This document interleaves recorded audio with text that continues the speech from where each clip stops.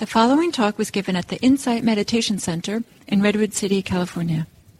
Please visit our website at audiodharma.org. So today I'd like to talk about one of the core virtues, or core practices and attitudes and kind of realizations of Buddhism, and that is generosity. And in talking about generosity, I would like to talk about it in three areas: that of giving, that of gift, and that of generosity.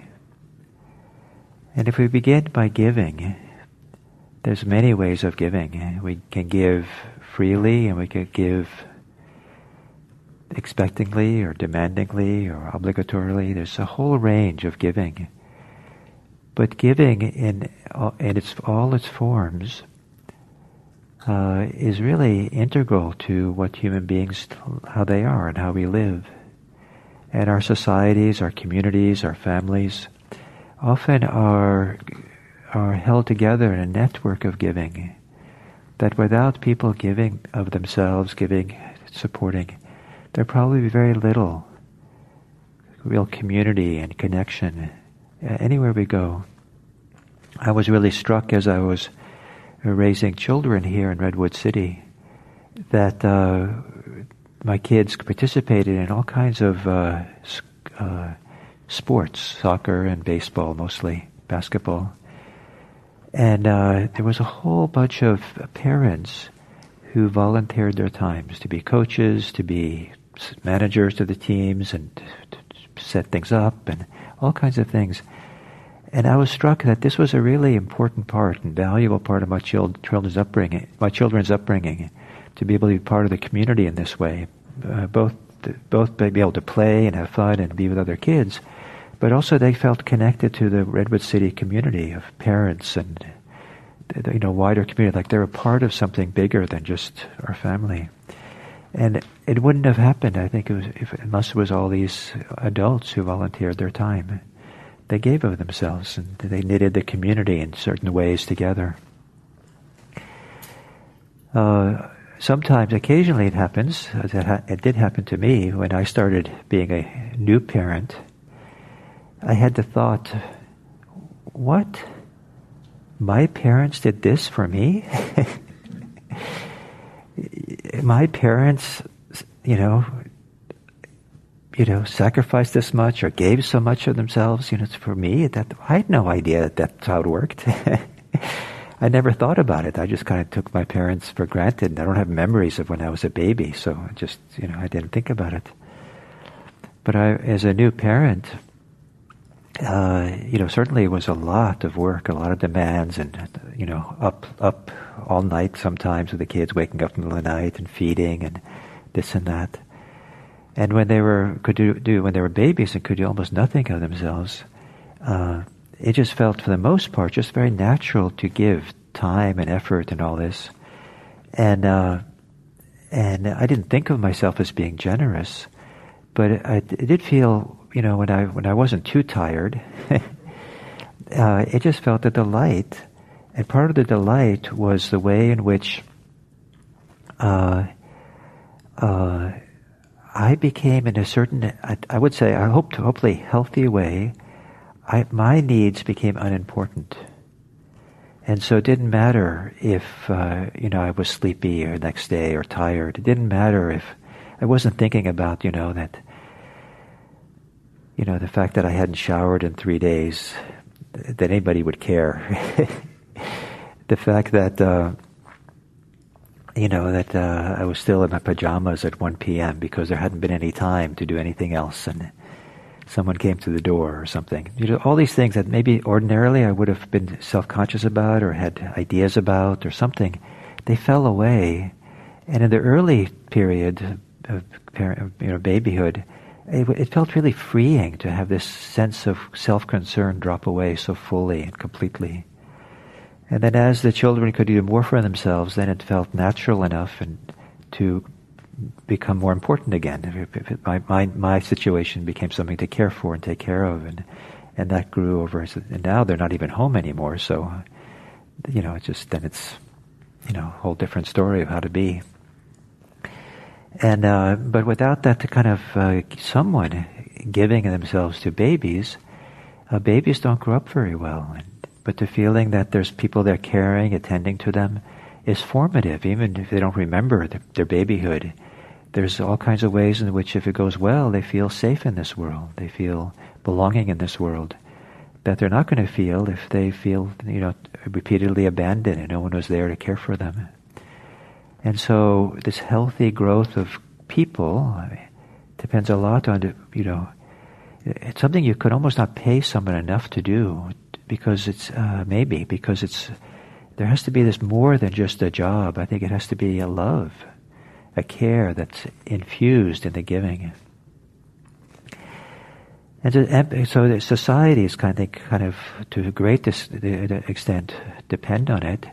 Here in the United States, there's a culture of non-profit giving. Maybe it arises out of the church, the religious scene here in this country, that where there's a kind of a understood way of giving to non-profits, to churches, to causes, all kinds of things, that is kind of absent in Europe. And people in Europe are certainly generous, but they don't have the same relationship to organizations like this, partly because maybe the government fills in. The governments there take care of people in a much different way, more extensive way than here in this country. So here, often we have to do it, then because the government is not filling in or not expected to do certain things.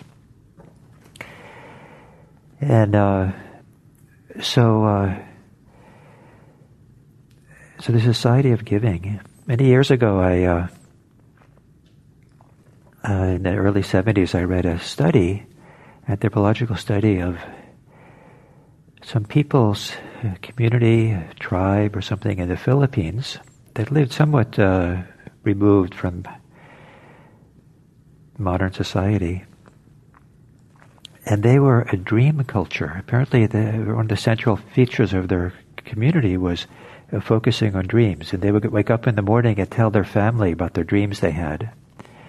And so dreams were kind of central. But one of the customs they had was that if someone had a bad dream, or a dream that where someone in the village, in the town, was somehow, the relationship was strained or difficult, or there was some kind of challenge there in the dream, when they woke up in the morning, they would go give that person in the village a gift. What a phenomenal thing to do. I don't know what the unconscious is doing, when it shows a difficult relationship in a dream. But that fact that they would respond to that with a gift, what does that do to this community? What does that do about the relationships and how people relate to each other? I recently talked to someone who had a very difficult landlord. Seemed to the landlord was just kind of unreasonable in demands and expectations and all kinds of things. And said, what should I do when I go back to, been away for a while? And I didn't know what to say exactly, except the one thing that is kind of the Buddhist thing to say. I said, when you go back, bring a gift for your landlord. And the person was kind of a little bit shocked. Like, what? This person's so difficult. But yeah, bring a gift. And maybe bake some cookies or buy something or do, before you go. And just bring it and say, I was thinking about you on my retreat and I just wanted to bring you a gift or something. And I've offered this advice to other people who had like difficult in-laws. And it turns out that it's a kind of a leavening, a kind of a tenderizing. Something changes when we bring gifts that sometimes can't happen if we don't. They lower their guard somehow, or they soften. There's no guarantee, of course. But the emphasis I want to make here is that giving is a huge part of our lives. And for me, at least, I think I underappreciated it growing up. I didn't understand the extent of it. So then, if giving is kind of in the network of our human connections, one of the features of that is the gift that's given. And there's many gifts that can be given. There's a giving of our time, a giving of our services, giving of material goods, giving of money. There's all these things that are given of smiles. Just, giving smiles is a wonderful thing to do. And that's a little hard with these masks on. And sometimes I want people to see me smile because I just want them to feel my appreciation, delight in seeing them, being with them. And I realize, what a wonderful thing it is to communicate delight and appreciation. That's so harder with these masks on. And I don't think there too I had thought about it too much. I just kind of was smiling, and just because I was happy. And now I want to be able to. It's almost like a communication that's being gifted or something. What's interesting about the gift in Buddhism, in Indian Buddhism, is that it's one of the word for gift and for giving is dana, D-A-N-A, and some of the ways that the Buddha used the word dana were somewhat equivalent but different from the early Indian idea of sacrifice, which is a different word. It's a yajna. But he kind of used it in the similar ways. And so I'll give you one example. One of the things that in some of the religions of his time, they would make sacrifices to the gods. That was a big part of the sacrifice, was for the gods. And so some of the gods was Brahma, one of the great gods.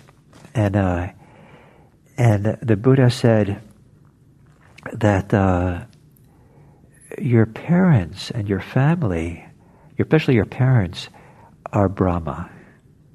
So here he's redefining what a god is, from some invisible god up in the heavens to people who are tangible in this world, people your parents. They're your Brahma, they're your god.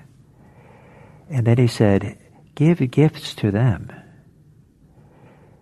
So rather than giving a gift, the offering, the sacrifice to Brahma in heaven, the Buddha is redefining the notion of giving to what's happening in our immediate experienced world, our social world here and now. We might not think very much of this, but I think in the ancient world there was a big change from where the central focus of some people's religious life was all these elaborate rituals of sacrifice for the gods. And the Buddha was changing it where the religious giving was not a sacrifice to invisible gods, but a giving of generously to people who were known and here in their society. And so the word dana has this religious quality in Buddhism. It's a gift which is somehow carries spirituality in it. And exactly how it carries spirituality, each of us can find out for ourselves. But it has a heightened value, the gift of dana. There are other words for giving in Pali, in the early Buddhist language, than dana. But dana is often, like the sacrifice were religious in nature, dana also has a religious nature to it. And we see that in some of the lists of things that you can give. You can give ethics, your virtue. You can living by the precepts is the gift of ethics, of virtue, a gift of safety. You can give your kindness. You can give material goods, possessions. You can give the gift of fearlessness, that people don't have any reason to fear you. And so these different kind of things that you can give are pointing back to some quality that we have inside. And so to give. And then there's the giving, and then there's the gift. And then the different gifts have different values. And this is where it gets a little bit complicated and often challenging for people in the modern West to appreciate some of the logic that's used in Buddhism for having value on gifts. And part of the idea of the value of gift giving, the gift, where you give a gift, what you give, is because gifts have an impact on the giver. we like to think, I think, often we're kind of be altruistic, and we just give without any concern for ourselves. To have any concern for ourselves, like we benefit from the giving, maybe is selfish. It can be selfish. We have to be on the guard for that, I hope. But self-regard and self-care doesn't have to be selfish. And so one of the things that Buddha talked about was give gifts that bring you joy. Bring gifts that are uplifting, that inspire you. And because so that you benefit as well. So the gift goes in both directions. You're both gifting someone else, but you're benefiting from your own gift. And so it's kind of a gift to yourself as well. So for one of the things he said was, for example, he encouraged people, remember it's an ancient world, 2,500 years in the Bronze Era age. He said, give with your hands. Give directly. And, we should stop, please don't stop donating to organizations, online or whatever way you do, for sure. But something different happens when we give in person. I know someone who liked to, they used to, I don't know if it's still here, but there's something called a free cycle. And you would post your things that you have available, and someone would come to your home and you would give it to them personally. And the person said, I could go and give it to the Goodwill, but then it's impersonal. And when I give it to someone directly who can use it, it just feels so much more inspiring and nicer. And afterwards I feel and remember this thing, this is a good thing. That's very different than just giving to the Goodwill. If you give, for example, $10 to someone who clearly seems destitute and challenged in all kinds of ways, and then you find out that the person uses that to buy alcohol, well, maybe it was still useful because the person felt someone cared for them, and that's a little memory that someone cared and was attentive to them, and they weren't abandoned completely. So maybe it had some benefit. But then you give $10 to someone else, some teenager, for example, who's quite poor, but with that $10, they could buy, maybe they were able to buy, maybe this is the old world now, but paper and pen, so they could write their college essay to apply for college. And with that essay, they got into college, and they came to you and said, later said, by the way, you gave me the $10. What I did with it was I bought this paper, bought these pens. I was able to go and just kind of in my free time keep writing and writing that essay with that block of paper. I didn't have any paper at home. This was phenomenal that I could. And you helped me get into college. Without it, I don't think I would have gotten to college. So there's different value in where we give in terms of our happiness and our inspiration, our delight. I think some people really dislike this idea of putting value like that because then sometimes there's a feeling, some poor people don't deserve our gifts. And we should just give the places where it's really wonderful to give. And you see this in some Buddhist cultures. In Asia, I saw it, and maybe here too in this country, where some Buddhist centers, temples, were clearly over-the-top wealthy. And people would come with gifts to the temple. And on the street, on the sidewalk outside, or living nearby, are people who are really destitute, really impoverished. And people would just walk right by them and give to the temple. There is value in giving to people who are poor and have the great need. So how do we decide where to give? How do we decide what gifts to give? Is part of a considered life, a reflective life. I don't think there's any clear and obvious answers to the question, but the Buddha's idea that you give somewhat personally, so you're giving part of yourself in the process, and also that you're giving in a way that inspires you, that brings you delight and joy. He also said, the Buddha said, don't give harming others or harming yourself. That's also a very interesting guideline for this. Don't give in a way that harms yourself. Or sometimes you can harm other people through giving.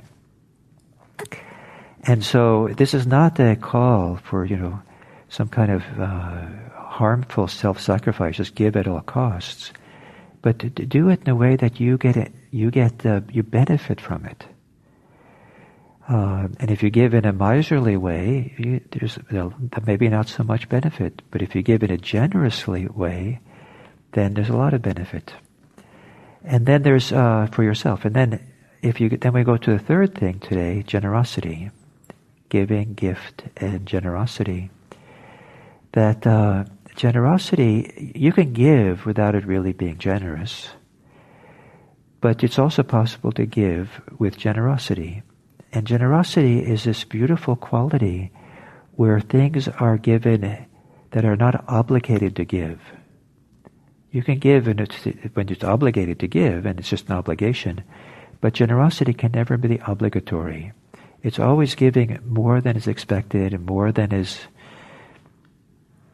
called for.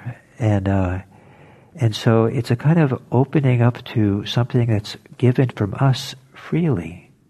A kind of an inspiration, a delight, a opening up, a letting go to give in a nice way from a good heart, from a good mind, a healthy mind, a good mind.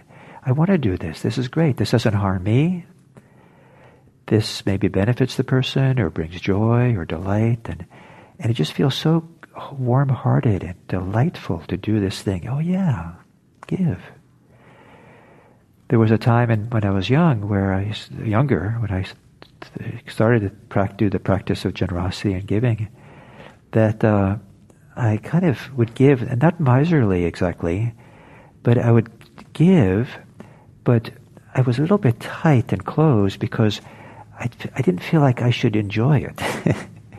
I didn't feel like I should kind of like that I should be somehow, if I felt kind of all good for doing it, that somehow that diminished the giving.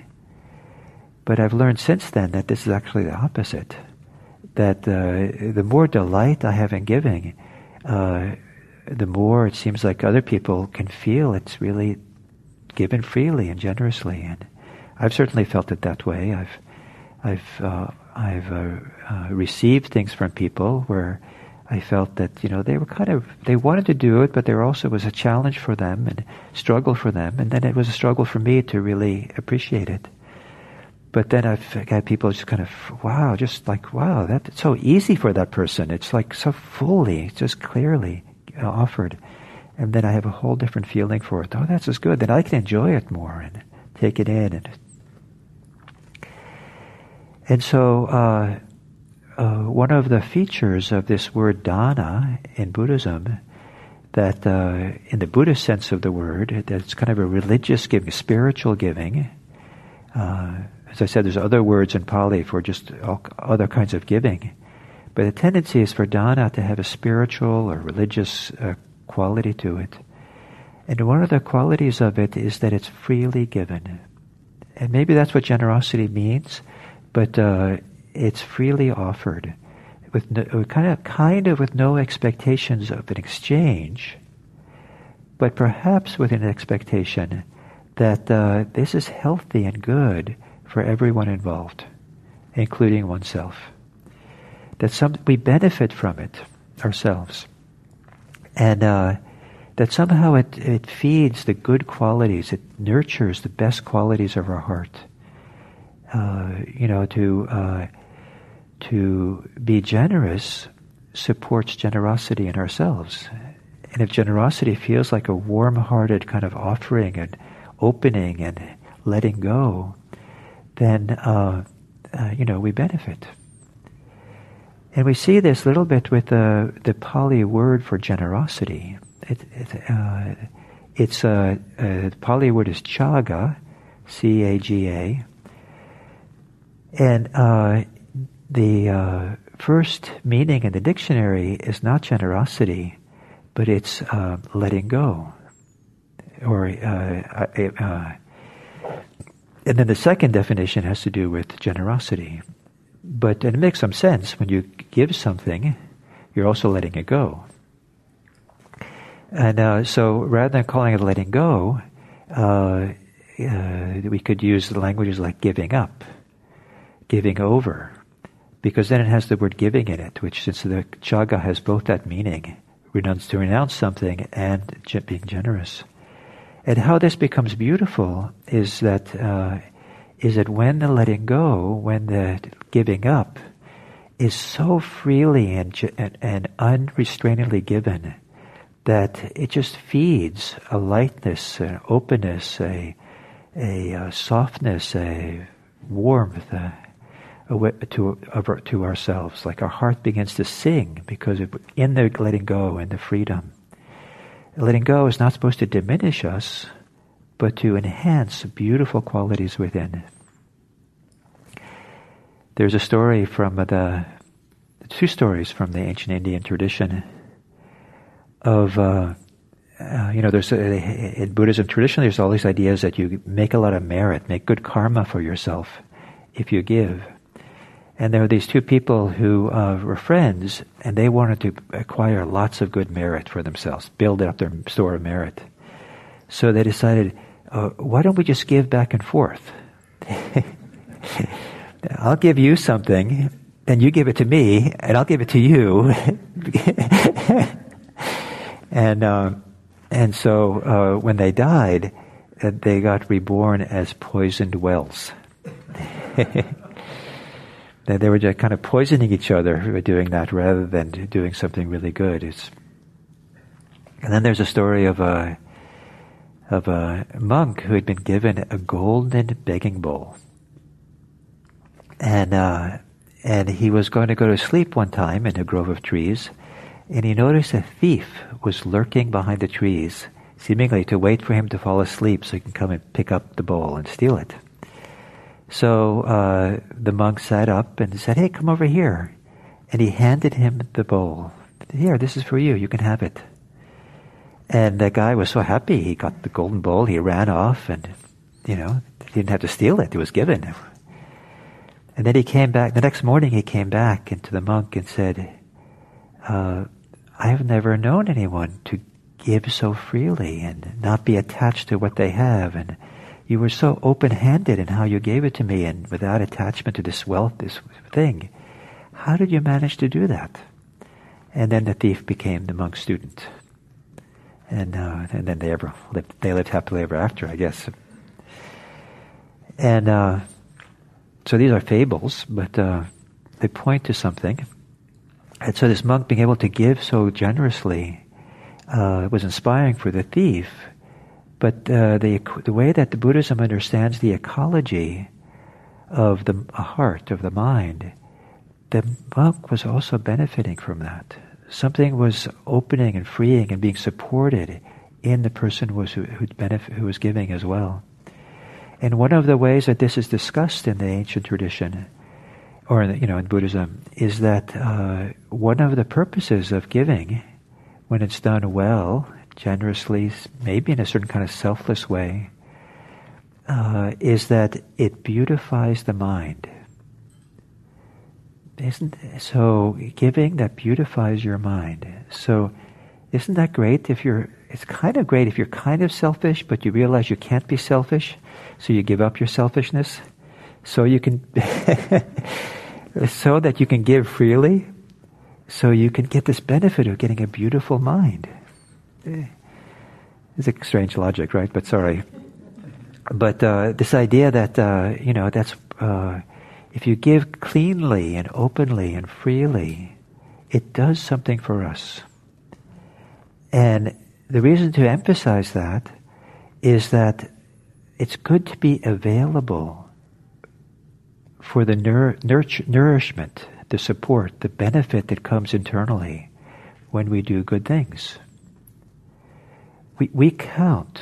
We're important as well. And allowing ourselves to benefit, to grow in the Dharma, to grow in good qualities and skillful qualities, grow in wholesomeness, is one of the great things to do in human life. It's how we can mature as an adult, as a practitioner. And you mature more if you allow yourself to feel, to be present for the benefits, present for how things shift internally in a good direction. So if your generosity is such that if you do it miserly, then maybe there's not that warmth and nourishment and wholesomeness inside. But if you give freely and openly, you learn that way, then something inside benefits. And that's so what makes it spiritual in Buddhism, I propose, is that generosity is offered freely and openly. It's offered wisely, with some attention to the consequence of giving and who you're giving to and why and where it's inspiring. And it's giving that also supports the growth of wholesome, beneficial, beautiful qualities of mind, of heart, for yourself and for others. And protection that provides from selfishness, when you're concerned with beautifying your mind, is that selfishness is, if I'm allowed to use this, maybe you'll forgive me or you reword it, uglifies the mind. It sullies the mind to be selfish. And so as we kind of get a sense of this beautiful, open clarity, luminosity of the heart, the mind, the warmth, the glow, you'll feel that the selfishness contracts it and clouds it over. And so there's this wonderful way that attending to the beauty of your own inner life supports greater and greater freedom. And so when you're going to sleep in a grove of trees with your golden bowl next to you, and someone clearly wants it, maybe it's easy for you to let them have it, to give it to them. And one of the gifts of that is that the person doesn't get the bad karma of stealing. You saved them from that karma by giving it first. So, giving, gift, and generosity. The word for generosity also means to let go, to renounce, and it's a very special meaning in Buddhism, very special kind of part of the deep letting go of liberation. So finally, I'd like to say that this idea of giving is also a practice in Buddhism. And what that means is that sometimes it's useful to give even when you don't feel like it, because it begins to it can be a mirror to understand ourselves better, to understand where we're holding on, where we're afraid, where we're calculating in all kinds of ways about why we should give and how we should give, and all these, and to give where it feels difficult, and to stretch in order to learn more about ourselves, and to learn what it's like to let go, and to trust what we're doing. So, for example, there's all kinds of ways we can practice generosity. You can practice generosity driving a car, where you always give someone. Your practice is, no matter what, you always give the other person the right of way. It's kind of generosity. You never force yourself, even if it seems like it's your right or something. But you kind of practice. It could be that you see that you're in the store, and the question is in the supermarket, which checkout line do you stand in? And normally you might calculate, where's the one that's going to go fastest and the shortest for me? And then you see one up ahead, and you see someone else is heading there too. You're slightly ahead, so you can get there first, and you get it. What's the generous thing to do? Most people are eager to get through those lines. You have it. You hold back and let the person have it and find another one. These are simple things to do, maybe, but you do it as a practice. means you do it so you can study yourself and learn what's going on and stretch something and discover how you're challenged by it and see, is it really necessary what you're holding on to? And you're holding on to more than just, who knows what you're holding on to, discover. Another nice practice is to take, I don't know if it doesn't, again, these things don't work so well anymore. Our society's changing so much, maybe. But worked better before when to carry with you some significant amount of cash when people weren't so, it was much more of a cash economy, I guess. And I don't know what's a lot money, but $20 or $50 cash or something.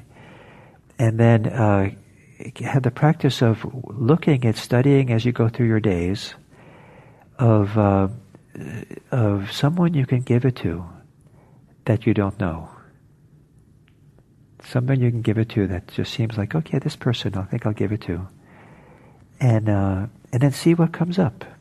And maybe you never give it, but a lot came up and you learned a lot about yourself in the process.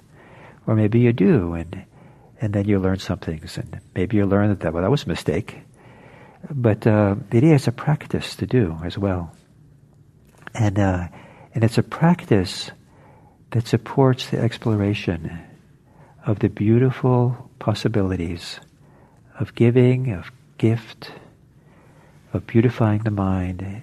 And the most profound reason in Buddhism to give is to discover how to be free, not to be clinging to anything.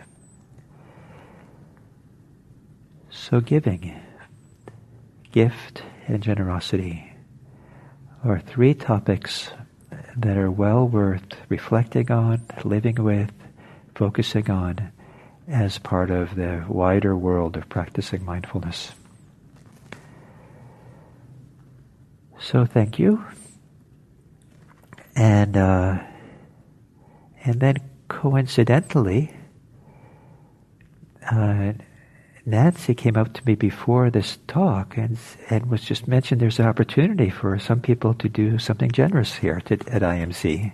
And she was going to ask for some volunteers. And do you want to ask?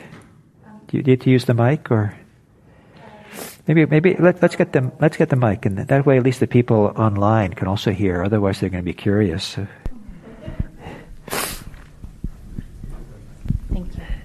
Thank you. If I could get 5 or 6 people to help outside to help pick up trash. I think the battery is low. Is the green light on? Oh, there it is. To help outside to pick up trash and sweep and do a little weeding for like 15 minutes. I think we could get a lot done. So they can meet you just out in the hallway there, in that bigger hall? Actually, if you can meet me out in the parking lot, just out the back door would be great when you get your shoes on. I also have gloves for picking up trash.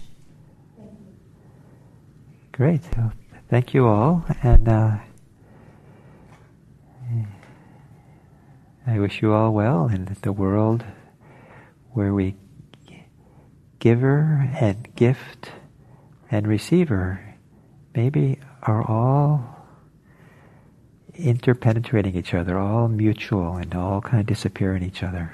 Can we really tell what is the gift, and what is the receiver? So, thank you.